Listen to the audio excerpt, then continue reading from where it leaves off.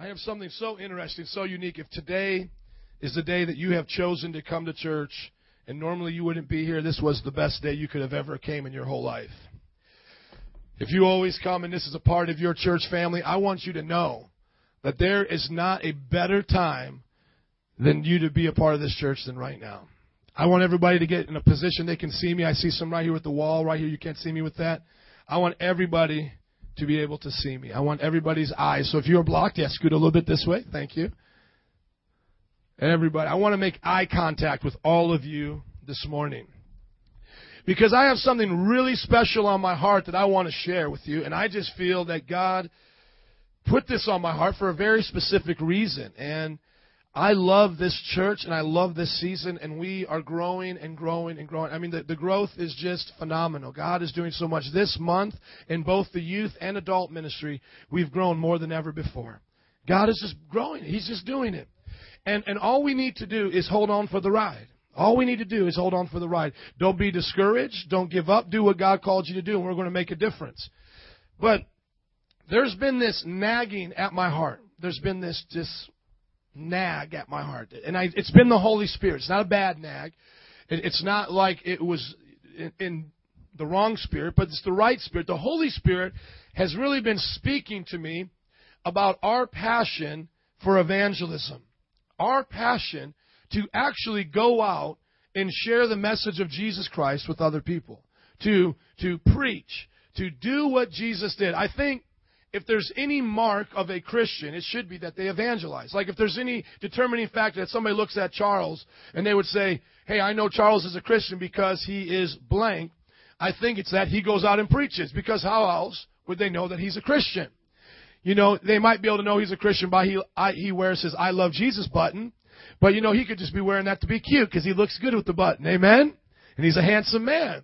Somebody could say, oh, well, I think so-and-so loves Jesus, you know, because they have a little fish on the back of their car, right?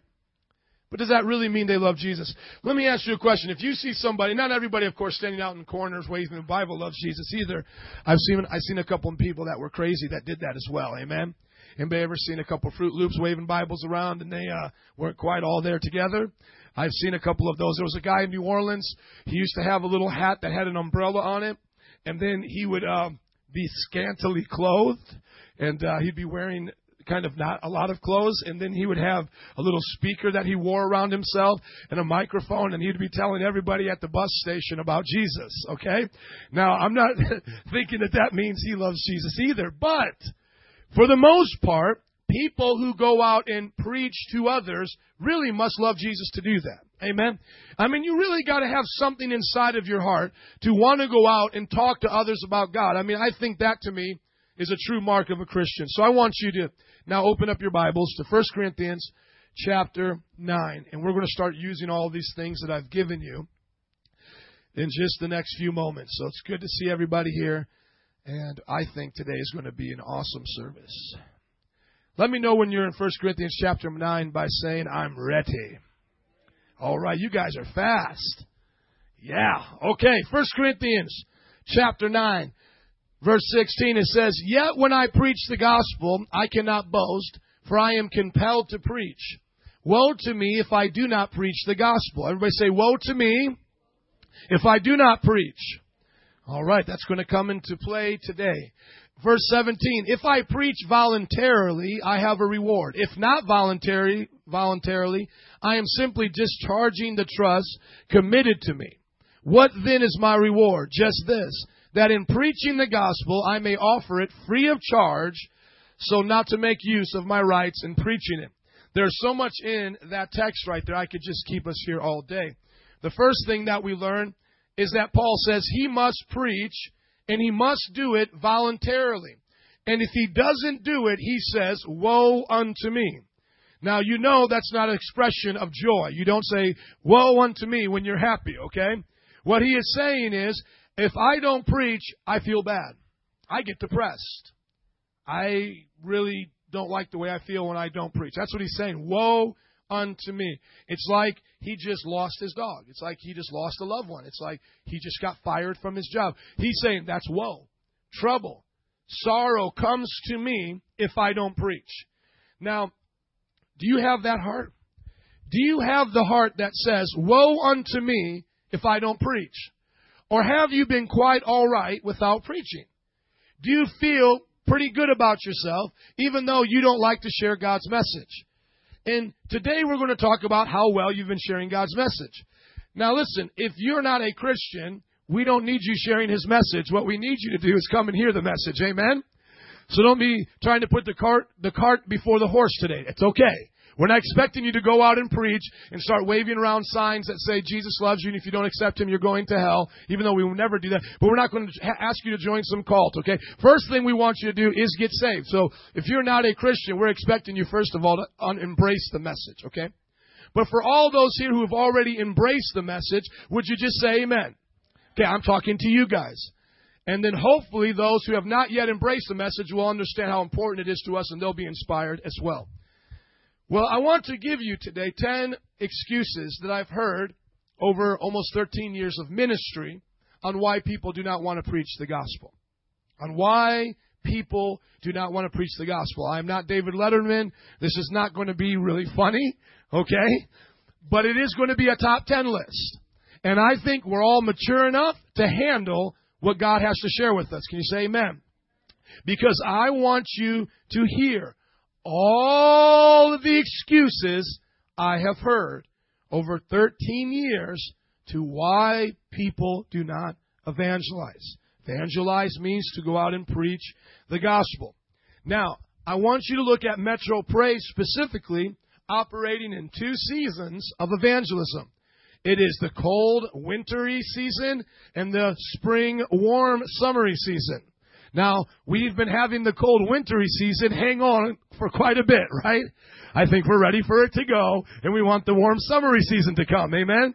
Last night, standing down on Belmont and Clark, we're looking across this store that was selling all these spring clothes, girls, shorts and these blouses, and I'm saying, why are we not wearing that? Specifically, I would not be wearing the blouse, but just why am I not wearing shorts and enjoying spring weather? Are you with me? 2 seasons. So 1 season has just officially passed, because now we will be starting the spring and summer season. The winter-fall season was going out at 6 p.m. to Belmont and Clark. Real quick right now, I want you to think to yourself, how often did you go? It met every single week. There was only 1 Saturday out of the whole crazy winter we had. And we had some like mini blizzards.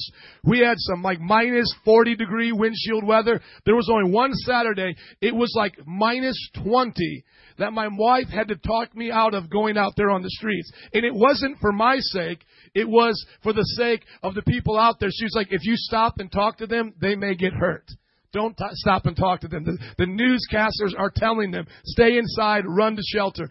Every other Saturday, every single Saturday, starting around the fall season, was November to last Saturday. We only missed one, so it was every Saturday. How often did you go? How often did you go out and share His message? How often did you do that?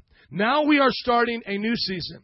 It is the spring season, and hopefully spring weather will meet us in the spring season. And we're going to be going out to Ohio Park on the 1st and 3rd Saturday, which is on the west side over here, okay? And we're going to be preaching to the community over there. And then on the 2nd and 4th and other Saturdays, like the 5th Saturday when there are some, we're going to go to our various parks around here. Reese Park, Portage Park, and so forth. Now, let's go through these excuses, and let's see if we can get you there. Can you say amen? The first excuse that comes into people's hearts is, I have to do my laundry. Yes, this is an excuse. This is not the top 5 excuses, but this is right here one of the top 10 excuses. I have to do my laundry. Now you might say, Pastor, that's kind of strange. Explain that to me. Okay, I will. Here's how it works. We call up somebody. Hey, Bob, are you coming out evangelizing with us tonight? No, I have to stay home and do my laundry. Then next week, hey, Bob, are you going to come out and preach with us? No, I have to stay home and remodel my house. Hey, Bob, are you going to come out this Saturday? No, I have to stay home and remodel my friend's house. And the list goes on and on and on and on and on and on and on. I have to do my laundry. With that blank piece of paper that I've given you and a pen, I want you to fill out number 10 for me. List all the things that come before evangelism. List all the things in your life that you feel are more important than evangelism. Now, right now, you can see this is going to start stepping on toes and maybe bothering some people. So it's time for you to get over it and get honest, okay? Right now, put what comes before evangelism. Just be honest. Going out with my friends, having coffee, doing work around the house, getting new clothes, ironing those new clothes, going out and wearing those new clothes, right? Gossiping and talking to people on the phone while they're jealous of my new clothes, okay? Put all the things that come before evangelism. And then I want you to turn with me to the scripture, Luke chapter 9. And let's see what God says. Let's see what Jesus Christ says about evangelism. Now, today I'm not trying to be sarcastic, though some of it may sound sarcastic. Please do not take this as belittling. I'm not trying to belittle you. You are all adults or young adults, and we are not trying to belittle you. We are speaking to you as adults. But I really want you to look at how have you done. There's no more karaoke scripture, so that's why I want you to have a Bible today, because I want you to follow along. Luke chapter 9, verse 59. Let's look at this scenario. Jesus is walking. He's doing ministry. And he says to another man, follow me. Now, where is Jesus going when he says, follow me? He's going to preach. That's what Jesus did. How many think Jesus preached the gospel every now and then? How many think Jesus probably did his laundry first thing in the morning so he could go out and preach later on in the day? Hey, let's be honest. He had to do his laundry. I don't think he was walking around stinky. I don't think so. He had to do his laundry, guys. Let's be honest. Jesus also had to use the bathroom. He had to eat. He also had to, to do other things, buy toothbrushes or whatever they use for toothbrush, okay? Proper hygiene. All right, so where is Jesus going? He's going to go preach. That's what Jesus does. He says to another man, follow me. But the man replied, Lord, first let me go and bury my father. Jesus said to him, let the dead bury their own dead, but you go and proclaim the kingdom of God. What? Hold on. This is not even Jesus saying, hey, you've got to go do laundry. No, I think preaching comes before that. Proclaiming the kingdom of God is another word for preaching, by the way. He didn't say, I have to go do my laundry. The man said, my father just died. I have to go to a funeral. I think if there is any excuse to miss a Saturday, going to a funeral for your own father probably should be number one. But Jesus says, no. Arrange that funeral for a different time. No. You don't put that before my kingdom. You don't put that before preaching. No, your funeral is not more important than going out preaching. List all the things that you think come more important than preaching. List all the reasons some of you have missed Saturdays. Take, for example, last Saturday, yesterday. Why did you miss? What was so important? What came so much important what came so much more ahead of gospel preaching? What was like your to-do list? I have to do this, and this. And yeah, every now and then there's this real quick announcement that comes up on Sundays about us going out on Saturday. So like really, if we went through your to-do list like yesterday, it was probably like number 498. And probably like 497 was do my laundry. It's probably that real lame thing, like, I'm going to do this, and this. And if I get some extra time, I'll do this. And this, for some reason, if I had nothing to do today, I just might go preach. I mean, if there was nothing, it's like the whole world shut down. If the laundromat was closed, if the bank was closed, if the mall was closed, if all my friends' cell phones got shut off, then maybe, ding, ding, ding, ding, ding, oh, there was an announcement. I was supposed to go evangelize. What comes before evangelism? That's excuse number 10. I have to do my laundry. Let's go on to now excuse number 9. Excuse number 9 is going to come up real quick on the screen here. It is, I will next week. Pastor, I'm going to go next week. Pastor, I promise you, man, I'm going next week. Now the week goes by. Pastor, next week. Yep, next week. It's like sometimes with people here, I want to like sit down and go, does next week mean to you never? Should I translate the sentence, next week means I'm never coming? I'll come next week. Insert never. I'll never come. Am I supposed to hear it that way? Because many of you have said, I will come next week, yet next week has never come yet. Now, I want you to be honest with yourself, and I want you to list all the times you missed evangelism. So for all of you here that have come to this church since about November, or really any time since then, and you embrace the message of Christ, I want you to list all the times you missed. I'll wait, because it may be a while for some of you. Some of you are not writing. You think I'm playing with you today. Yes, sister, the Lord needs to come. Oh, my God is right. He needs to come. All of April, all of, going back, all of December, all of January. Oh, I think I came that one time. When we sang Christmas carols, I came, Pastor. Okay, but list all the times you did not come. Come on. Your pastor loves you. We're going to learn today. You see, today, I'm sitting down here with y'all. I'm not going to sit up there and preach and get all excited, because I think sometimes in my excitement, people are amening, and they don't even know what they're amening about. It's like, amen, Pastor. What did he talk about? I don't know, but he's sure getting excited. I'm excited. Amen. Walk out of here. How was church? It was good. What did you talk about? I don't know. It just was exciting. I said amen a lot.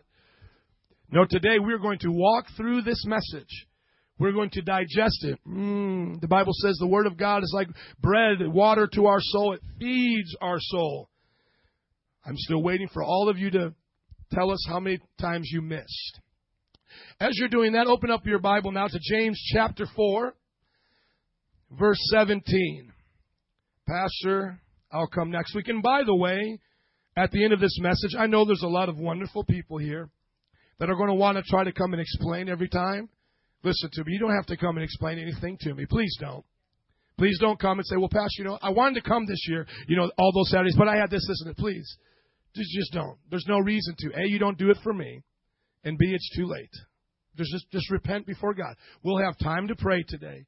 Repent before God. Those of you that want to come and reiterate to me that next week you'll be there, just don't do that. Just come next week. Just come. Those of you who have big things going on Saturdays, and for some reason this life will not go on unless you do what you have to do on Saturdays, just know that we're praying for you to come on Saturdays. We love you. We welcome you to the congregation, okay? We're not going to have like an ID check at the front doors next Sunday. Hey, did you come on Saturday? Oh, you can't come to church today. We will welcome you. We love you. But just know that you really owe me no explanation, okay? Just know that. I'm just here to pastor and set the example, and this is now between you and the Lord. If you, however, choose to want accountability, if you want someone to remind you, if you want someone to ask you the following Sunday if you did not come, why did you not come? If you want that, find someone next to you. Find someone next to you. Find a brother or sister, because I don't have time to call you up and ask you why you weren't there and hear the story. That's just being honest. If you need that, I'm sure there's someone here that will make time for you to do that. As a leader in our church, they will make time. Turn with me to James chapter 4, verse 17. If you're there, can you say I'm there? Amen. Now let's read about the excuse of, I'll be there next week. Anyone then who knows the good he ought to do and doesn't do it, sins. So if you knew in your heart that you had to be there next week, if you made a plan in your heart to be there next week and you did not come, you just sinned. Now, you might not have kicked the dog type sin. You might not have molested a child type sin, which we know is bad, evil sin. But nonetheless, you just sinned. You sinned. You knew the good you were supposed to do. You knew that this church was teaching you to evangelize. You knew that your children were going out evangelizing. Gilbert has never missed a day of evangelism since we started evangelism. Let's give it up for this young man right here. Amen. And that's why the Lord says the kingdom of God belongs to the children.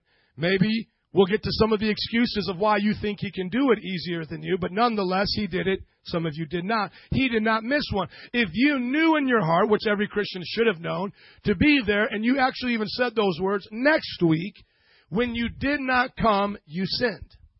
That means today there needs to be repentance. And all the times you've missed, you need to repent over. Lord, I'm sorry for, and I wish we had a perfect memory, because we would really need to to do this. Lord, I'm sorry that November 30th, that Saturday, God, I went out and I hung out with my friends.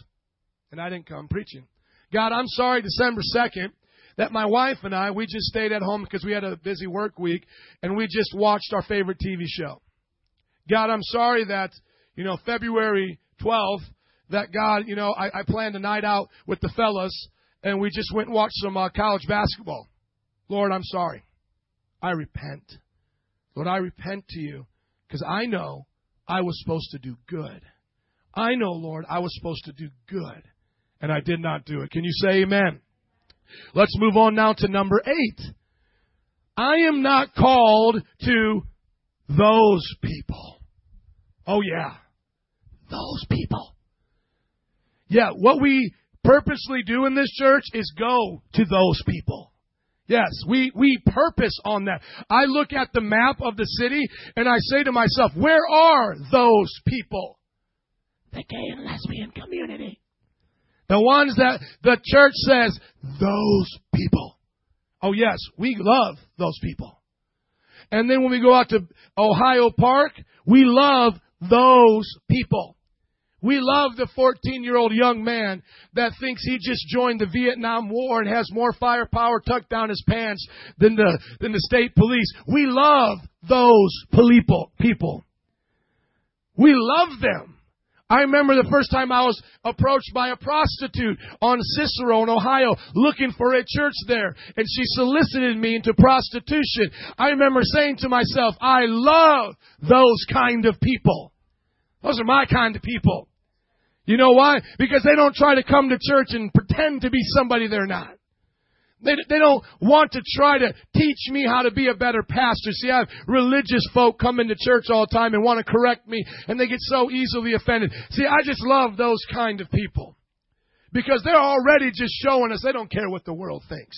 I'd rather get around some of those kind of people because then they become a Christian. They didn't care what you thought about them before. They sure ain't going to care what you think about them now. Hello? Oh, there's those people. I want you, number 8, on that blank piece of paper, list all the people you're not called to. All the people that you're not going to preach to. I'm not going to preach to gay and lesbian people because they make me feel uncomfortable. I'm not going to preach to high school students because they're just high school students and they're crazy and hyper. I'm not going to preach to Ohio Park and Cicero because they're African American, because some of them in that community, of course not all, but some, stand on corners with alcohol in their hands, and even worse, some have drugs, and I'm not called to those people. I'm not called to the people on my corner, right here, Long in Diversity, those kind of people. I'm just not called to them. I just want you to list all the people you're not called to. Just put it out there. Come on, be honest. Don't pretend you're in church now and you're going to be all sanctified and holy. Oh, I love everybody.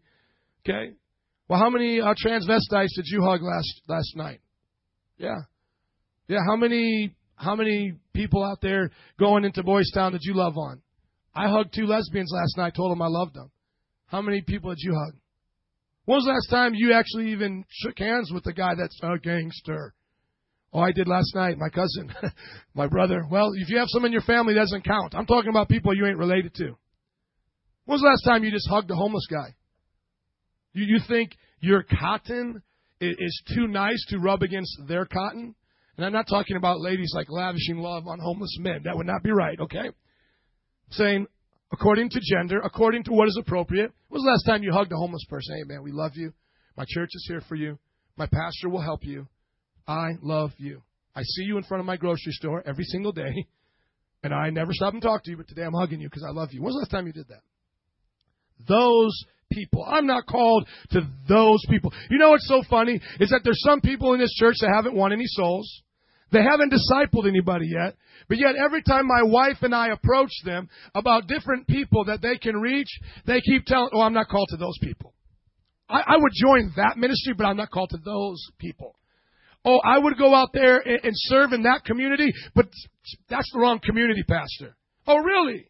Well, then maybe you need to find another church that reaches the type of people you want to reach, because that excuse is not working here. Maybe you need to go to a church that reaches those kinds of people that you want to reach. And then when you get to heaven, you can find out the truth that God loved all types of people, and that when He sent you here to this church, He wanted you to reach the people that we were reaching. Period. You don't have the right to come here to a church that is established by pastoral authority and tell us what we're doing wrong and the people we're reaching. If this is your church, you are called to reach the people we're reaching right now.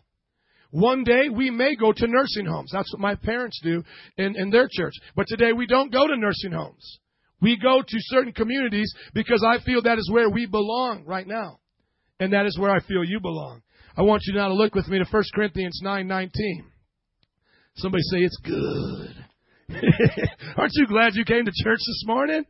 Man, I feel good. Man, I hope you feel good. If you don't, we'll get you saved. And if you're already saved and you're not feeling good, we'll get you sanctified. That means we'll get you more saved. We'll get you believing this a little bit more. Get rid of the junk in the heart. Verse 9:19. If you're there, can you say I'm there? Man, look at Paul. Paul was an awesome soul winner.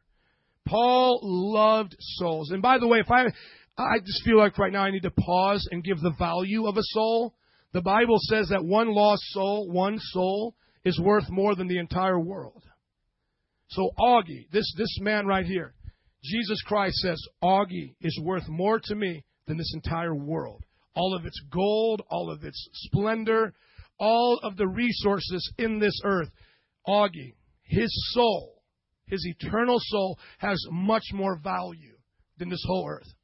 How do we determine value in America and in the Western world? We determine value upon the need, supply, and demand. What is someone willing to pay for gas right now is what these oil companies think. If you're willing to pay $4, they're going to keep jacking it up to $4. If we're willing to pay $5, they're going to bring it to $5. How many know there's enough oil in the world, but there's people controlling it, and they're charging us a whole lot for what they have a lot of? Are you listening? So the value of something is based upon supply and demand. Jesus said, I want Augie so bad, I'll die for him. I'll pay the highest price.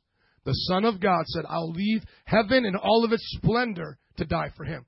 One soul is worth the eternal blood of Jesus Christ.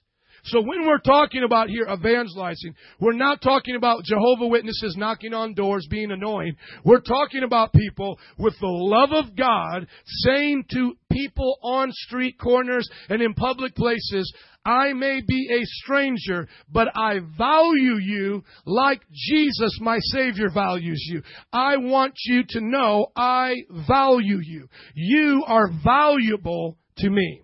Everybody get it? Say amen. Thank you. 1 Corinthians 9:19, Paul, who had told us earlier on that he was a soul winner, he said, woe to me if I do not preach the gospel. Please look at what he did to win souls. Though I am free and belong to no man, I make myself a slave just to those who have lots of money who pay me for what I do. Is that what he said? Though I am free and belong to no man, I make myself a slave only to those of my same race and color and economic status.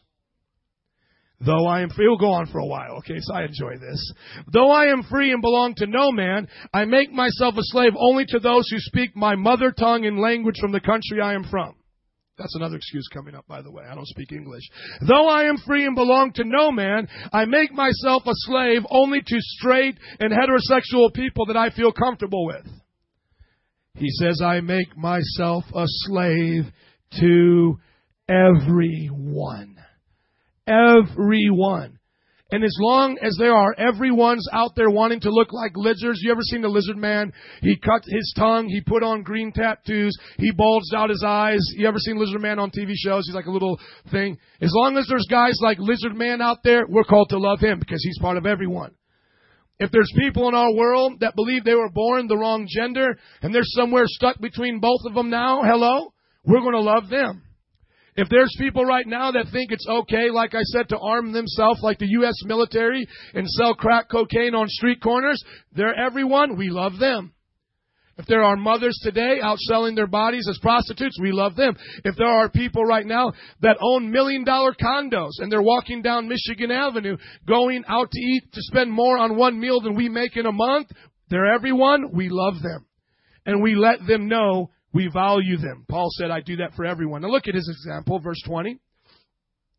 To the Jews, I became like a Jew to win the Jews. Jewish people were religious people. So Paul would get around them and he would talk the Bible, quoting the Bible, say it the way they understand it, talk about the law, talk about the feast days. He knew how to get down with religious people. To those under the law, I became like one under the law, though I myself am not under their law or the law. So as to win those who are under the law. To those not having the law, I became like one not having the law, though I'm not free from God's law, but under Christ's law, so I might win those not having the law. A lot of laws in there, but here's the basic line. He said, those who understand the principles of the Bible, I come to them and I use that as an example. So when we're on the street and we talk to people, did you go to church last week, Easter? Yeah. Do you believe the Bible? Yeah. Okay. How are you doing following the law? Then we preach to them. How are you doing? And most of the time they're not doing very well. So Paul said he would use that example. But then he says there's people that are just so far out there from our perspective that they don't even believe there's a law. And these are the people who say, hey, I don't believe in the Bible. I don't believe that book tells me what to do. Now, Paul says I become like them, yet not to break the law. So Paul doesn't say, okay, when I preach to the guy drinking, I just say, hey, pass me a Bud Light too, and let's hang out. No, he says, okay, if that's where you start is Bud Light, I'll be in front of your bar next week. You don't have the law. You don't respect the law, but I'll be there. You want to go to the club? You're obviously not coming to my church tomorrow, Paul said, so I'll be there at the club. You all understand what Paul is saying here. To those that were Jews, I became like the Jews. To those that had the law, I was like them. To those that had no law, I was like them. Here he says it clearly, verse 22. To the weak, I became weak to win the weak. I have become all things to all men, so that by all possible means I might save some. To do this for the sake of the gospel, that I may share in its blessings. I go out to Belmont and Clark. I'm going to try to become like them. I'm going to try to communicate like them. I'm going to try to speak their language. And I'm going to try to reach out to them by the hopes of all means possible that they get saved. When we go out to Ohio Park, we're going to become like them. We're going to be around them. We're going to learn what them is like. Maybe some of you are them. When them from Belmont, Ohio Park come with us to reach them out here, maybe you're not Polish, maybe you're not Latino, then them need to learn how to reach them. Does that make sense? Because everybody can always look across the track and say, those people. African Americans could say, I'm not called to reach those people, talking about white people. I live down in the South, and let me tell you, racism went both ways down there. Though, of course, we know it started with the evil and atrocities of the white man. I'll take that blame. But it still existed on behalf of African Americans. And many Latinos here, you may say, well, I don't have to reach those kind of people because maybe you feel white people. It's always going to be the white people, I think, by the way. Maybe you don't feel you're called to reach them. And you know, we all said jokes. It's okay. We live in a cross-cultural community. It's okay after you went to the Polish deli if you go back in your car and giggle a little bit about how they had a funny accent and all that. Because, you know, as long as we don't make fun of people, we can laugh about differences. But you know what? I think some of us have gotten to the point like we really don't think they're worth our time. Those people. Write down all the people that you're not called to. Number 7, let's move on. I want you to talk about I have to work. That is the next excuse. Pastor, if I do not go to work on Saturday, the economy of the greatest country in the world, America, will fall. The economy of America will fall. If I do not go to work, if I don't work on Saturday, Pastor, I will become homeless. I will be living on the street. I will be one of those people that you have to hug and love. I will become one of those people.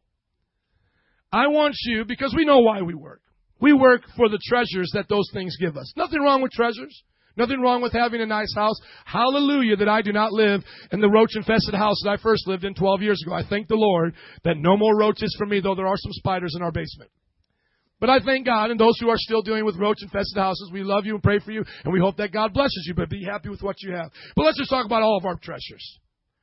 Number 7, on a separate sheet of paper, list all the earthly treasures that you have. My house, my car, my my clothes, my jewelry. I don't have any treasures, Pastor. Now, come on. If you don't have any, just let me have whatever you're not calling a treasure.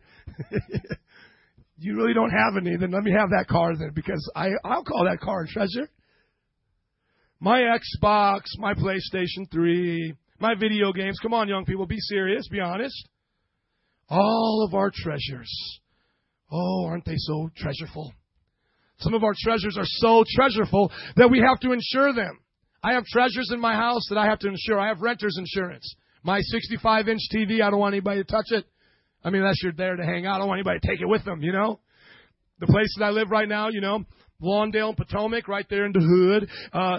There's this broken down fence that I have to go to my apartment, and my wife wants the fence to be fixed. I'm like, no, I don't want the fence to be fixed. Let them think that this house is, you know, not good. Let them look at the outside that this house is junk, because I don't want them to think that we balling up in here, that we got the 65-inch and all that. So let's list our treasures. Let's list all of those treasures. And then turn with me in the Bible to Matthew 6:19. Matthew 6:19. Let's see how God views those treasures. Pastor, I have to work. I got to work. They put me on the job, Pastor. I got to work 2 shifts. Morning, noon, and night. 24 hours. If I don't work, the economy crashes. If I don't work, I don't have a house. If I don't work, I can't buy my baby Boo some new clothes. I can't get her hair and nails done. If I don't work, I can't get my own hair and nails done, as my wife would say. But now let's look at how God views those treasures. 6:19. If you're there, can you say I'm there? Do not store up for yourselves treasures on earth, where moth and rust destroy. Wow, so that shouldn't be my priority. And where thieves break in and steal. So, I guess that 65-inch TV is not really supposed to be my treasure in God's eyes, huh? Verse 20. But store up for yourselves treasures in heaven, where moth and rust do not destroy, where thieves do not break in and steal. For where your treasure is, there your heart will be. Can you and I get so attached to the things we're working for that now these treasures is where our heart is? We have to be careful that treasures do not take our heart. You might say, Pastor, treasures do not take my heart. Then come on Saturdays. We'll see you Saturday then. Oh, no buts. My mom always used to say every time I was getting grounded and punished, I was the butt machine. But mom, mom, please, no, please, my friends are going out and doing this, but mom, please. And she said, you just be a little butt machine, but. She said, but I never gave way. You were grounded. Listen, God says this is important. But. You know what I think we need to do? We need to get our big old butt out the way. We need to get our big old butt out the way and let Jesus take over. But. No, get your butt out the way and just say, yes, Lord. Yes, Lord. God, you gave me this job. You're controlling my finances. That one day that I work, it's not worth me getting out of alignment with you. This is important. I go to a church that values these things. My prayer every day, my request to the boss is going to be, give me favor so that I can have this time off. Give me this time. If they don't give me that time, I'm praying that God then opens a door for a better job that gives me that Saturday. Yes, would I even suggest career change? Absolutely. Why would not your career support your church activity? Unless you think that church activity is way below your career.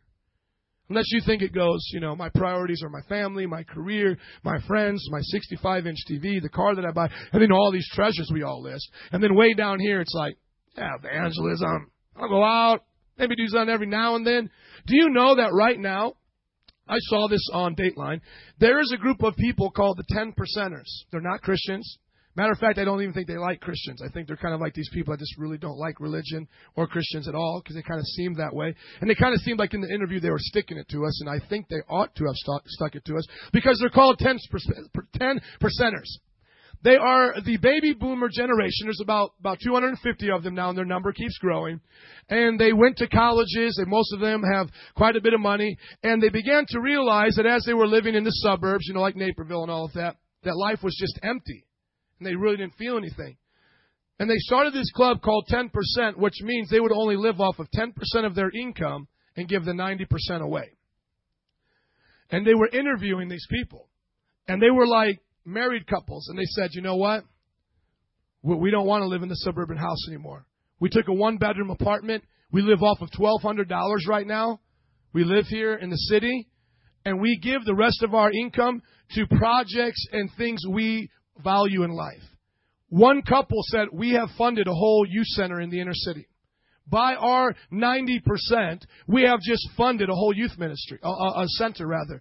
They bought a building, they have the classes, they have all of the job opportunities, and they found careers that would work with their desire to go out there and do that. And people have asked them, how does your boss and people react to people giving your time away and your money? And they said, you know what, our bosses and the people of our community, they enjoy this. They value our heart to serve. So that means you're a police officer, and sometimes you got to go to your youth center. Yeah, they'll give me off. They value what I do. Matter of fact, they said some of the people that we talk to begin to look at us and say, I want to do it too. And that's why the 10%ers are now growing. Now, what type of a lesson does that give us as Christians? If people in this world are saying, we value so much the distraught, the hurting of this people. One goes, another one comes. Amen. Isn't this something? We value hurting people. How much do you value them? Remember, treasures? It's what you call a treasure. Do you value $10 an hour Saturday over Jesus and souls? Is that what you value? Be honest. Put all the things that you consider a treasure. Now let's go on to number 6, halfway through. Somebody say, help us, Lord. Amen. I have to help my child become a pro athlete. Oh, yes. You know the excuse I'm talking about right now. I want you to list all the things your children can do instead of evangelize. I want you now to share with us, being honest to yourself on that white piece of paper, all of the hopes and aspirations your children can do other than evangelize. I want to help my child, Pastor, become a professional baseball player. I remember growing up, and my mom would say it to me very simply like this. These are the days we go to church. You will be here these days. If your club, your PAL football, if your St. Joe Little League does not conform with those days, you won't be there. So there's no misunderstanding. You will be here. You'll be here Wednesday. You'll be here Sunday. Any other conflict, when it's church event, you're telling them, I won't be there. I think America has let our children's sports run their life crazy. Be free. Get free. What in the world? I look at child sports, children's sports, and they are now like minor league baseball players. They have like tryouts. They have like drafts. They have like their own uniforms and like matching outfits and announcers calling their names. I just remember playing for the Wildcats, just a hat and a shirt. We all had the same, and it was just come out to the ball diamond and just hit the ball, run around, and that guy who just volunteered for the day was your coach. I'm looking at 4th graders right now who have already been drafted to the high school of their choice because a scout has drafted them. Oh, you're coming to Von Steuben, boy. I got you lined up. Oh, and don't even talk about when they get to high school. Oh, my gosh. Oh, high school sports is God. I mean, just take that baseball, paint it gold, put it in the middle of your living room, bow down to it 3 times a day, cast all your money before it, and kiss it, because that is an idol. Oh, Pastor, is there anything wrong with playing sports? No, it's just never the priority, though. The chance of your children becoming a pro athlete is like winning the lottery. People do win the lottery, and yes, people do become pro athletes, but the great majority, 99.99%, do not play. So let them do what the sport was intended to do. Just play. Just play. Go out and have fun. Play to win. Go to practices, but you won't be going on Saturday, or you will not be holding me back going Saturday. If you don't want to bring your children with you, because guess what? And I love this type of a talk because it really makes you think, and I'm glad I'm not shouting because I go so fast sometimes, but when we go out to Ohio Park, guess who is in that park? Children. Oh, and I would love to hand the mic right now to Evangelist Peyton and to have her tell you mothers what she thinks about your attitude if you don't think your children are good enough to play with her children. We don't have time to pass the mic off and take that whooping, church. We do not have time for that. Oh, my children aren't going out to Ohio Park. Oh, then your children have some problems, and so do you. Oh, yes. Yes, you don't want to hear her talk about what it's like. No. We better get over that. And if your children just have to be there on a Saturday and they're parenting you, we'll try to give you some grace. But you better not let them keep you from doing what God said. Let's turn to Luke 14:26.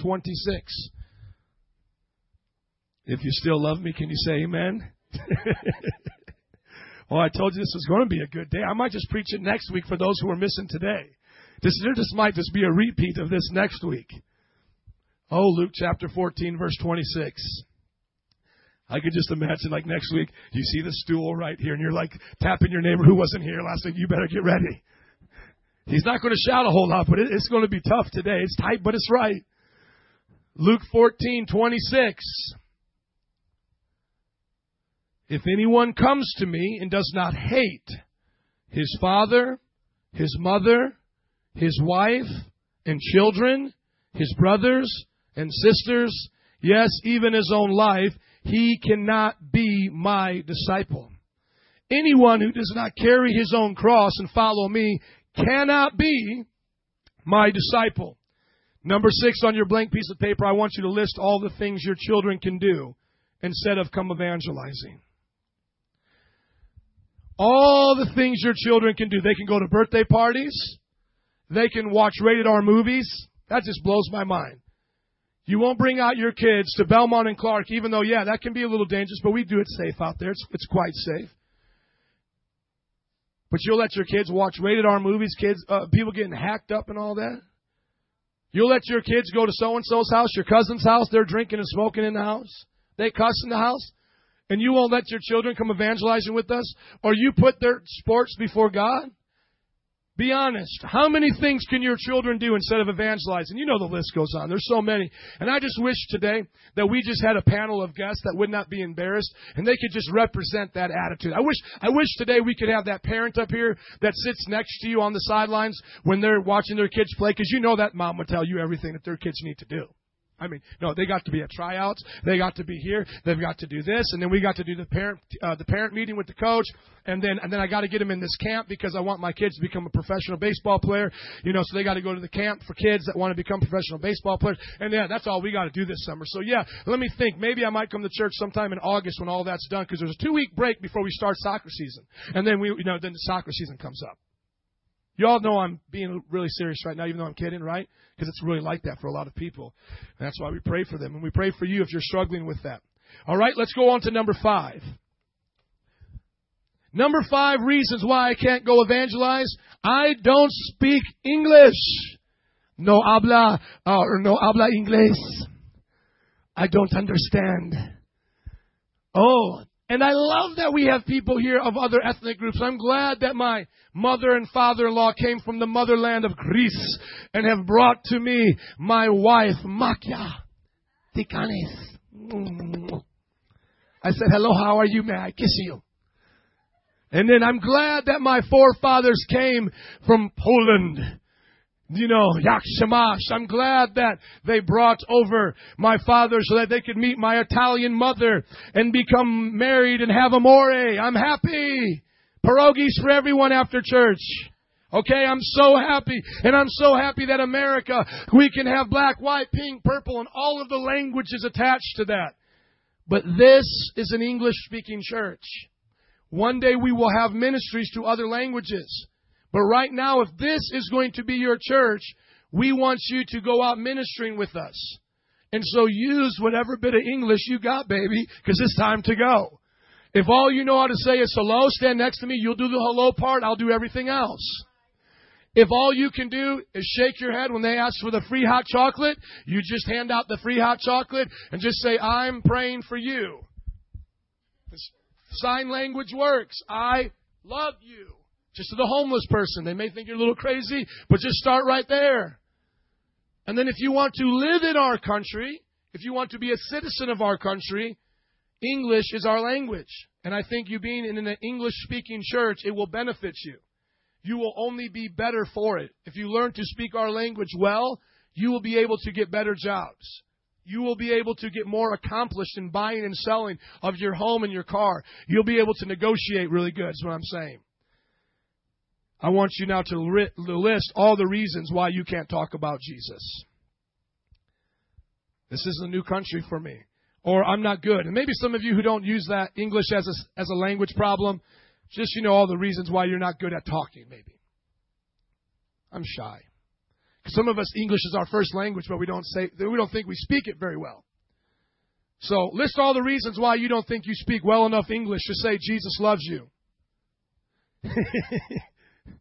Tell us why you don't feel you speak well enough English to say, may I serve you? May I serve you? Can I do something for you today? Can I take your child and help her? It's a lot of sentences right there, but we'll just start off with, I love you and I'll serve you. And then guess what? Obviously, if you're sitting here right now, you understand me, so you understand enough to go out there. But just list those reasons. As we turn to 1 Corinthians 2:1. This will encourage all those who also deal with being shy. 1 Corinthians 2:1. When I came to you, brothers, I did not come with eloquence or superior wisdom as I proclaimed to you the testimony about God. And I do not say this mockingly, but if that word is a word that you don't understand, in English, eloquence means beautiful speech. I think some of our young people needed a little help with the dictionary today, right? Eloquence. Beautiful speech. Young people, you may not feel that you have beautiful speech. But Paul said, I didn't have it either.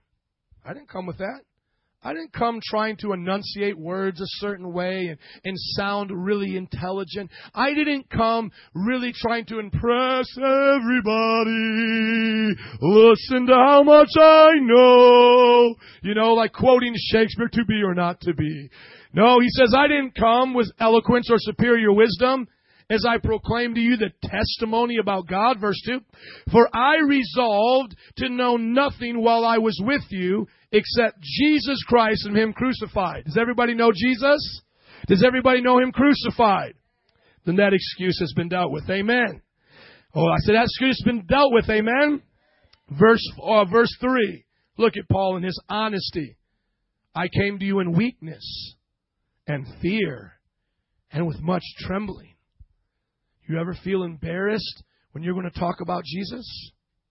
You ever feel kind of afraid? Paul felt that way.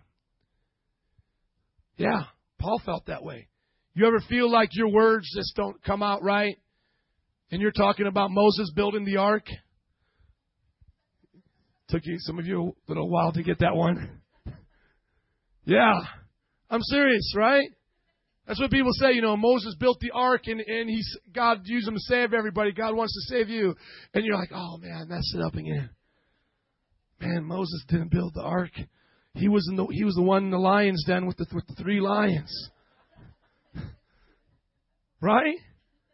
Paul said, I come with fear. Man, I was afraid to do our little Easter play because I knew there was a lot of visitors here and I knew there was going to be a lot of opportunities for us to preach the gospel to them. Man, I was afraid.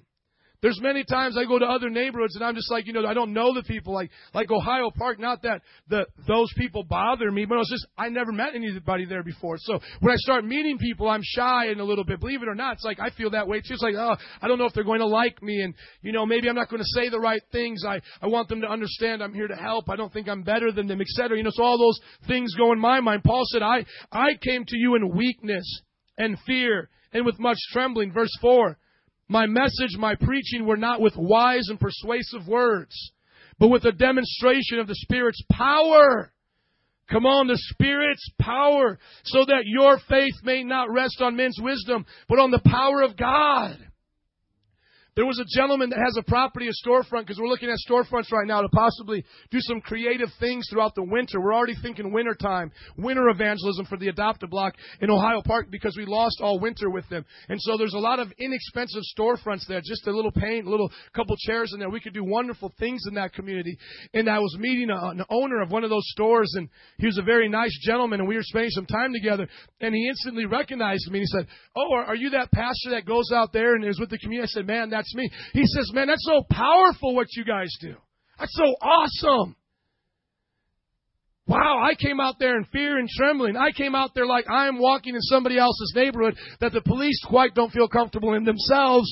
And I'm just here walking up to the fence where they're dealing drugs. I'm walking up to the guys doing the mechanic stuff before I even knew Charles. And I'm like, man, what are they going to think about me?" And here this bystander who I never personally shook his hand said, "Hey, man, that was powerful what you did. That was powerful." And we've had evangelists, many, go out to Belmont and Clark with us, and there's all these young adult college students, and I was kind of thinking to myself, how would they react to the grandma, because she's so sweet and nice out there, and I know they can get so dirty and just vulgar. But like the first time, she's like hugging them, and like tears are coming down some of these young people's eyes, and they're just saying, "You touched my life." Now, I mean, I'm saying if a grandmother can go out to Belmont and Clark and feel comfortable in God's power, I mean, what's our excuse with our words and our lack of education, etc.? Let's go on now to the next one. Number 4. I am tired. I am tired. You see, as they get more up to the close, they get a little bit tougher, don't they? I'm tired. I want you, number 4, on that white piece of paper, list all the reasons why you're too tired to win souls.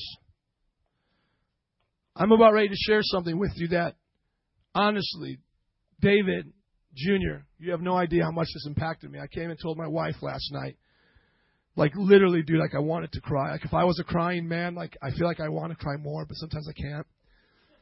You ever meet people that just cry all the time? Like, I wish I was more of a crying man because it would really show like I'm feeling things, but I'm really not a crier. But if I was a crier, man, I would have cried like a small schoolboy. We are working on this like wee hours of the morning. It's like 4 or 5 in the morning yesterday morning because we're working 15 hours to build this thing. And David looks over at me and he says, "Can I go evangelizing tomorrow?" And I'm like, "Well, we may need you to finish this project." And he's like, "But I want to go evangelizing." This young man had already spent hours, lost his sleep with the privilege and the honor of him building something for everyone here to enjoy. And he was saying to me, "Don't take that privilege from me. Let me come back and finish. I'll stay up even later and finish if you'll allow me." He was asking for permission if you'll allow me to go evangelizing with you. I want you to list all the reasons why you're too tired. List all those reasons. Just all those reasons. You got a big day coming up the next day. Well, that would be Sunday. It's kind of my big day, I guess, but I'm out there, so maybe it's big for you. Maybe you got to warm that seat really good, and you've got to be good and smelling right for your neighbor. And I got to get ready. I'm going to church Sunday. I can't lose my energy. It was funny because Araceli, she's back with the children, but I was hanging out with these guys, and I was asking them to come spend the night on a Saturday night, and Araceli was like, "No, Pastor needs his rest." And I was trying to explain to her, Pastor don't go to bed till like 2 or 3 in the morning, so that's how Pastor rolls, but that's okay. I felt like that was a nice gesture. Yeah, that's me. That's your pastor. Hey, I do what I got to do. But what's your reason? Why are you too tired? List all those reasons, and let's turn to our scripture of Galatians chapter 6, verse 9. Pastor, I have just built the bridge that spans across the entire Atlantic Ocean. I have just stayed up, Pastor, for the last 7 days planning the next mission to the moon. Pastor, I have just stayed up raising 30 children. I mean, that's really what it sounds like when people give me their excuses. I mean, the excuse is so big. Pastor, I am so tired because I just got done carrying my car up a mountain and fixing the tire and then carrying it back down the mountain. That's how people tell me the story of they had a flat tire and why they couldn't come. It was so hard, the flat tire. Oh, and then I just couldn't get that one lug nut off, and it was hours and hours and hours. And I had to rest the rest of my life. I can never do anything again until somebody calls me to go out to eat and hang out with my friends. But then just magically from heaven, I think I can fly. I know I can touch the sky. Think about it every night and day. You know what I'm saying? Oh, yes, we're so tired. Look at Galatians chapter 6, verse 9. Galatians chapter 6, verse 9. I am having fun. That's why we're staying till 2 o'clock today. Amen. It's like, no, that wasn't funny. Galatians chapter 6, looking at verse 9. Verse 9. Let us not become weary in doing good, for at the proper time we will reap a harvest if we do not give up. So don't give up, my tired soldier. Don't give up, my weary rock climber with a van on your back, taking care of all the children of the world, building a house with toothpicks from scratch. Just get up. You can do it. You really can. I'm telling you, you can. I know that you can. We have a staff sergeant here from the military. I'm sure he will show us what our bodies are really capable of. I mean, when they feel like giving up after that 120th push-up, that's just the beginning. Right? I mean, we can go further. We can go longer. And if we do it right, we will get rest. It will be okay. God created our bodies to do remarkable things with rest and sleep. And if we're good and if we're right, we can make it all happen. Amen? Let's go on now to the next reason why we cannot evangelize. I am not ready yet. I'm not ready, Pastor. I have yet to get my master's degree in theology. I have not yet met Billy Graham, and he has not yet appointed me to be the next great evangelist of Metro Praise. I have not spoken tongues and led people to Jesus ever before. Well, let me give you an idea of where that might all happen. It might just happen on the streets. Pastor, I feel when I am perfect, when I no longer sin, and I can walk across Lake Michigan and meet you there, I will then come evangelizing with you. That's when I'll be there, Pastor. When I no longer sin and I am 100% perfect in God's eyes and the world, then I will preach to everyone. That's what people say, I'm not ready yet. Maybe you're sitting here right now and you say, Pastor, I'm just not ready. I can't go evangelizing. What are you waiting for? Jesus told Peter, come on, I'm going to make you a fisher of men starting right now. Today, we go. We go now. We don't wait. We go now. He took the guy from tax collecting. Matthew, get up and let's preach. Come on. That's how you learn. That's what you do. Anybody ever heard of an apprentice? You don't come. We have guys that are apprentices here, like Andrew and Adolfo. Adolfo didn't go to his school to learn to be an electrician, flipping around his little electrical gun going, hey, I could put the whole lights of the Soldier Stadium together in 5 minutes. He came there going, what does this tool do? You told me to come to the first day of class with this thing. What do I do with it? And he was trained. And then he is trained enough now to put in our lighting. That's it. You start right now. You take the little bit of knowledge that you have and you go right now. Here's the first bit of knowledge that I'm sure all of us have. Jesus loves you. That's the message you can share to somebody else. Jesus loves you. And you could spend the rest of the night trying to convince them of that. No, I don't think he exists. No, he really does exist. And he loves you. Well, I don't think God can exist because, it doesn't make sense. Can God lift a rock bigger than himself? Be like, well, even if he could, whatever, he would still love you. And that's just the point. He loves you. You get what I'm saying? Just God loves you. He has a plan for you. I came to share that with you. I want to tell you you're valuable. I want you to look at Jonah, chapter 1, verse 3. Jonah wasn't ready to go to Nineveh. He was not going to go. He wasn't ready, Sister Evangelist. He was not going to go. He said to the Lord, Lord said, hey, Jonah, I want you to go to Nineveh. And you know what Jonah did? He packed up his bags and he said, I'm going to Boca Raton, Florida. And I'm going to have a vacation. And I'm then going to go to a conference down there.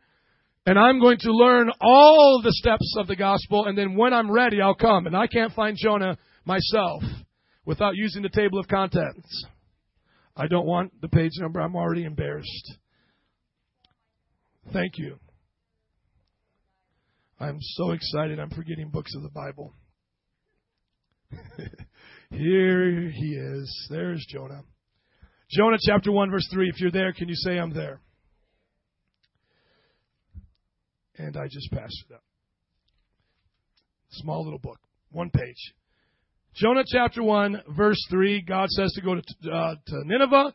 But Jonah ran away from the Lord and headed for Tarsus, which was like, like a vacation place, like a spa. Like he's like, no, I ain't going to go there, dude. I'm going to go to March Madness. I'm not going to preach the gospel. He was supposed to go to Tarsus, rather, but he headed down to Joppa. That's the place where he found a ship bound for that port. After paying that fare, he went aboard and sailed for Tarsus to flee from the Lord. You know what you're doing while you're saying that you're not ready? You are fleeing from the Lord. You are fleeing from the Lord. He said you're ready, and I think he's the boss, right? If he says you're ready, right? Now, let me just interject this right here, because a lot of people think that they entered the Joe cult, where Joe writes the Bible before you get here, and he inserts scriptures just to make his point, and then he redefines what Christianity is, and then so what people can go home, and this would have been another funny one, but I didn't think it was a top 10, but it's definitely one. It comes up a lot, like, that's your way, Joe. That's just the way Metro Praise does. I don't do it that way. I think being a Christian, I can be another way. For all those people that think that way, Jonah thought that way. That's exactly what Jonah thought. Because back then, they didn't have a Bible like they walked around with that told them to go do stuff. Like God had to talk to them individually. And you see, all I do is read you the Bible. That's all I do. I put a little comments on every now and then, a little funny, I try. Sometimes a little scary, He comes pretty tough. But all I'm really doing is we're just reading the Bible, right? Those of you who just think, oh, no, that's just Joe's way. Jonah actually said that, but he wasn't even putting it on a man. What you're really doing is doing just what he did. You're putting it right on God. You're looking at God saying, that's God's way, and I'm not with God's way. I want you to list right now, number 3, all the things you must do before you're ready. Tell us what you must do. Tell us the degrees you must accomplish. Tell me all of the tongues of angels you must speak in. Tell us all of the goosebumps that you must feel before you go. Tell us about all of the prayer meetings you must have before you go. Tell us about the spiritual treasure chest hunt that you are on, looking for your golden treasure of a power like, oh, Pastor, I must pray. I must become so spiritual before I tell somebody Jesus loves them. And then you ask them, like, what do they do for a living? They're like, I sell clothes. Like I work at Menards or I'm a helper. And I'm like, do you have to pray for 3 hours before you go out to your customers and go, how may I help you? Do you have to go out there and go, Jesus, give me the words, God, I'm not ready. Train me up, guys. Train me up. Come on, manager. Or you just go out there and say, hello, my name's Gary. I work at Menards. How may I help you in this department? You're ready. Stand out there. Jesus loves you. How may we help you? We are the church. We love Jesus. We've come to meet with you. Number 2, I am too old or too young. I want you now to list all the reasons why you either feel you're too old or you're too young to do things for God. I've had people tell me, I feel I'm too old to help out in the youth group. Really? Really now? Jesus himself said, I love children, but you're too old to be around children. How does that work? Tell me how that works. Pastor, I am too young to go out. And, I would even love to kind of razz my youth a little bit here, but my youth have been doing a great job soul winning. They've been doing a great job. But if there's ever one of them here that says, I am too young to go preach the gospel, then that is not true. Because you're not too young to pick up an Xbox controller and save the galaxy from all those bad, evil aliens. You're not too young, to watch American Idol and to make the next pop star of the world. You can preach Jesus. I want you to turn with me in closing. I'm moving quickly. There's only one more left. 4:12. 1 Timothy 4:12. I'm glad that we've had some laughs today because I think a little sugar helps the medicine go down. Amen. But I hope that every one of you are sensing the seriousness of what I'm talking about. 1 Timothy 4:12. If you're there, can you say I'm there? Don't let anyone look down on you because you are young, but set an example for the believers in your speech, in life, in love, in faith, and in purity. Don't let anybody look down on you because you're old, because you're young, because you just got saved, because you're pregnant, because you want to be pregnant, and you've been praying your whole life to be pregnant, and it still hasn't happened. That's okay. Don't let anybody look down on you, baby boo. You will be pregnant one day. And you just go out and preach anyway, okay? If that ever becomes a problem. If you want to stay home and make babies, we still got to go preach. We do. We can do that and then preach and then do it again. Amen? Because we got to have some babies. Hey, I'm getting a little personal here. That's okay. The white lights are on me today. I'll talk about it. List all the things that people have told you you're too young, you're too old to do. I remember one time we were at Belmont and Clark, and I wish, Evangelist, you would have been there, because as we were there, this wonderful elderly couple walked by, and they were just, giving us the good job, guys, because, they were Christians. And then I said, hey, why don't you come out and stay with us, hang out. We're too old, because they saw me, yeah. And they saw me, and they saw our youth, and we're too old. Can you just imagine that? Can you just imagine people saying, I'm too old to help you. I'm too old to care about you. That's really what you're saying. You're saying as a young person, if you're believing the lie, you're too young, what you're really saying is you're too young to help people. And no, you're not too young. You can help people in your faith. You can help people in your purity. Everything we just read here. Look at it again. You can help people in your love. You can help people in your speech.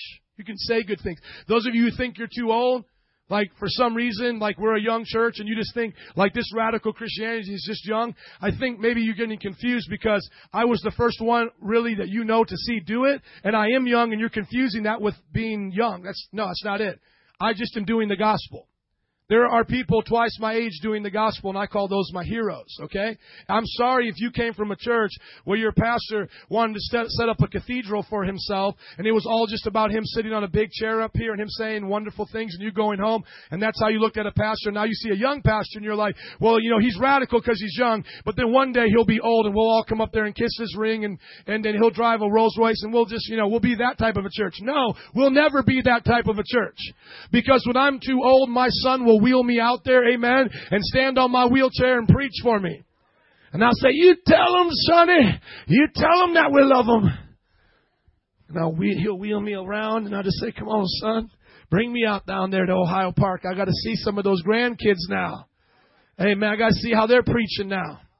Praise God. I want you to know that God will use you at any age. And lastly, the biggest excuse, and I know that this one comes up more than anything else, I just don't have enough time. Number one, list all the other things. It's a typo. List all the other things you'd rather do than win souls. All of the other things. Because the bottom line is, I just don't have time. Rachel, would you come? You may love people. You may have many good intentions. But in your heart, you're just saying, you know what? I just don't have the time. Let's turn to our last scripture. Ephesians chapter 5, verse 15.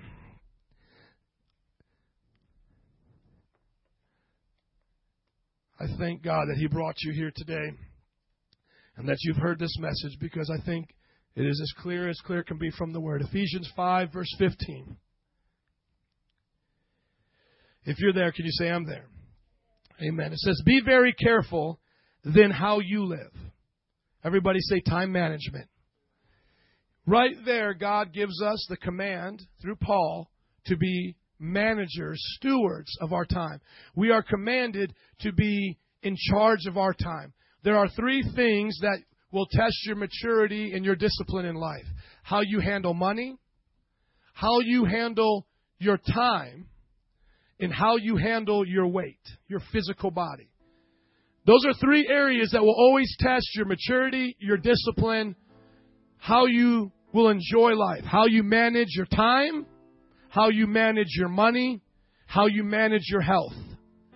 If you manage your time right, you'll make time for the things of God. You'll be at peace. You'll make time for the things in your family. You'll have a blessed family. You'll make time to pursue a wonderful career, and you'll be blessed at it. And Paul is teaching us right here in Ephesians 5. He says the most simplest words, be very careful then how you live. Not as unwise, but as wise. Making the most of every opportunity, because the days are evil. The moment we started today's talk and I said that winter fall evangelism is already over, some of you probably did what I did when I thought about it. Man, time went by fast. And I asked you, how many did you go to? And it's like, man, I was planning on going next week, but I guess it's already over. And it just flew right by. Those of you here that are like myself and you're in your 30s now, man, when you were in your 20s, didn't 30s look old? Come on. And those of you in your 40s now, I mean, when you were in your 20s, didn't that look old, etc.? You know, didn't far off, like being married, look a long way away when you were a kid, and now a lot of us are already here?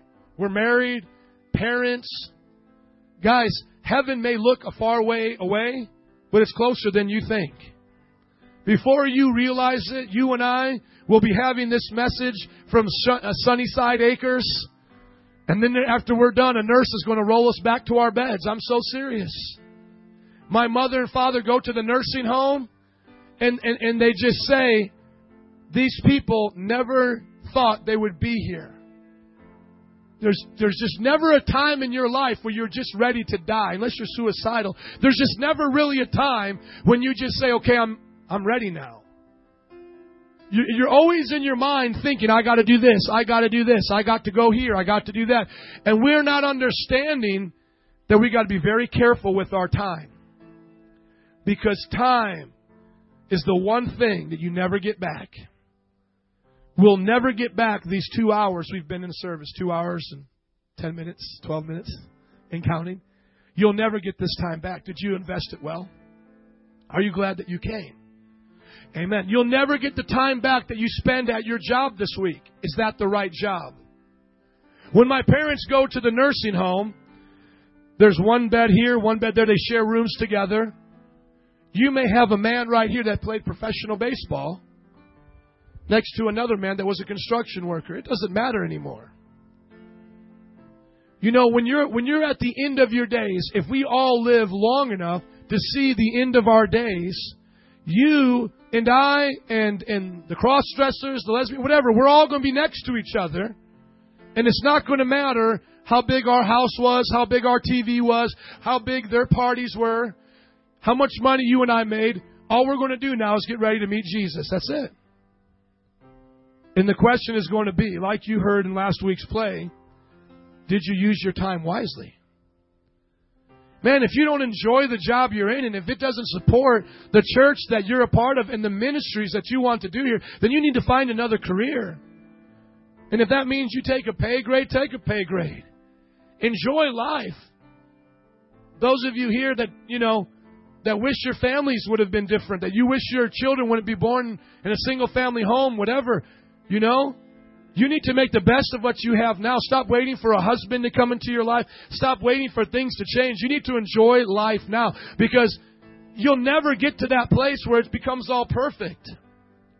And the number one reason why I see people, they don't want to win souls is because they say they don't have enough time. But my argument back to you is you don't have time to waste.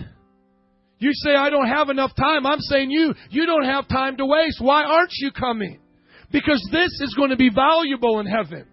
This is going to be what you rejoice about then. This is what you'll talk about on that bed next to that other person, because you're going to talk about the people's lives you changed. I mean, that's just the honest truth, guys. And I hope as a church we can understand that, and that you all join us out there. Would you all stand with me, please? Josh, would you grab the garbage that is over there and move it to the front here, please? You remember that white piece of paper you've been writing on the whole service? You've been writing about the things you put before God. You wrote about all the times you couldn't make it to service or to evangelism. You talked about the people that you weren't called to reach. Thank you, brother. You said that you got to help your child become a pro athlete. You put on that paper about all the different reasons why you don't speak good enough English. Maybe you're not smart enough and eloquent. You put on there about how tired you are because, you've been carrying the van up that mountain to change the tire and build a house out of toothpicks. And you talked about how you're so young and you're so old and all of that. And you put on that paper that really you just don't have enough time, because even if all that happens, you still didn't have enough time to do it anyway. That piece of paper today, I think, needs to go in the trash. And I think you need to start over again. As spring comes to Chicago and you start looking over at flowers begin to bud and trees begin to bud forth their leaves, I want you to specifically to remember this message that the church is going to another place. That moms and dads, that the Torres family, that Juan and the Rodriguez family, that Dave and Araceli, we're all wanting you together to do something great for God. My wife and I are looking at each one of you saying, hey, now is the time. A girl MySpaced me and said, let me know when we can bring our dance group over to do some evangelism at your church. I wrote her back on MySpace, quote unquote, when? She said, let me know when. I told her, when? It's now. Come now. Come next week. Come Friday. Come any day you want. We're ready. That's your pastor's heart. That was Jesus' heart. It's not a heart of hastiness, like running out, not knowing what you're doing. No, it's just saying, I got to make time now, because if I don't make it now, something else will come up, and then something else will come up. And that's how you got to look at it today, saints. Metro Praise is saying, now, Aurora, get up and go. This is the time. Because if you think it's going to come next week, the next week, you will come back here 6 months from now, and I'll be sitting on the stool saying, now that summer season has passed, here we go again. And you're going to count all those times you've missed. Let's do something great for God. Let us make a mark on Chicago. And one day, it won't just be Saturdays, and one day it may arrange better with your schedule. But as for right now, this is the word for you. Make it a priority. When we show up next Saturday at 12 p.m. in that community, you meet here first. But as we go out there, I want them to know that Metro Praise values them. We love them. And that we've come to make a difference. This is the choice you have to make today. In closing, and thank you for your patience. Thank you for your patience. Here's the choice you get to make today. You either take that piece of paper and in prayer today, because we're going to end in prayer, you come up and you just throw it in the trash and you start over with God. It's not about you and me. Like I said, it's not like you coming up to me explaining. No, you don't have to explain to me anything. I love you, and this is the vision. So there's no reason to explain. I love you, this is the vision. If you want to do that, you're going to throw that away. The second thing, if you don't want to do that, I don't think you would really then follow these instructions, but I'm going to give them to you anyways. What I would like you to do is go home. I'll buy you the plaque if you don't have one, a little picture frame, and then put that on your wall and say, this is and these are my idols. Just just take that piece of paper. If you were honest today, you would have things on it. Frame it up and just put my idols.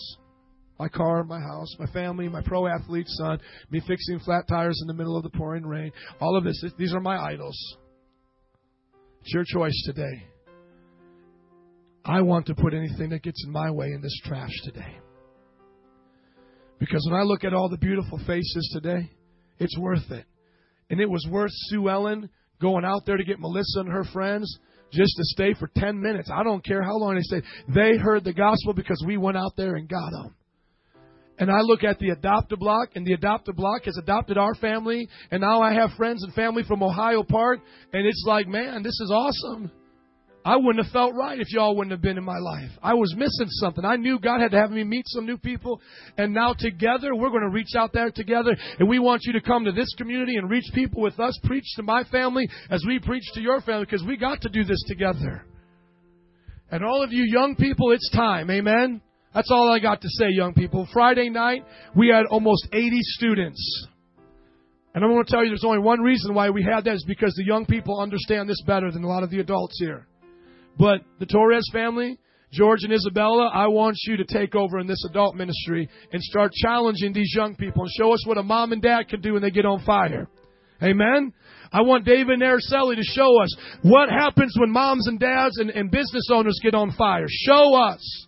These young people have shown us that they'll go in front of their schools. They'll have elote carts and all of that. I want you guys to show me, David, I want you to show me you leading people to Christ like how you lead in finances.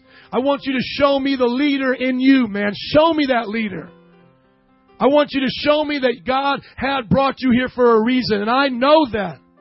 And Legia, I want you to use all your giftings from all the experience of your life, all the different places you've traveled. I want you to fill this whole aisle, this whole section with people that God uses you to testify to. Because it is time. Let's pray, and then you can make a move to come to the front after the prayer, and then we'll dismiss. Father God, we thank you for bringing us here today. Lord, none of us is above this message. So I start with myself and I say, Lord, check my heart. Even though I couldn't write as we went along, Lord, check my heart, because any junk in my life that gets in the way, I want to throw it in here. And God, now I pray that all those things that we wrote on those papers, let us give it up today, Jesus. God, let us give up those things, God, that get in the way. And Lord, begin to bless our lives. God, we don't do it for the blessing, but we know you'll take care of us. You will, because you want to bless us. Oh, Lord, we stand in the valley of decision. The line has been drawn. I pray, oh God, the congregation will follow me as I throw it in the trash and I live for you. If that's your heart today, we're going to open up the altars. Come to the front. Throw it away.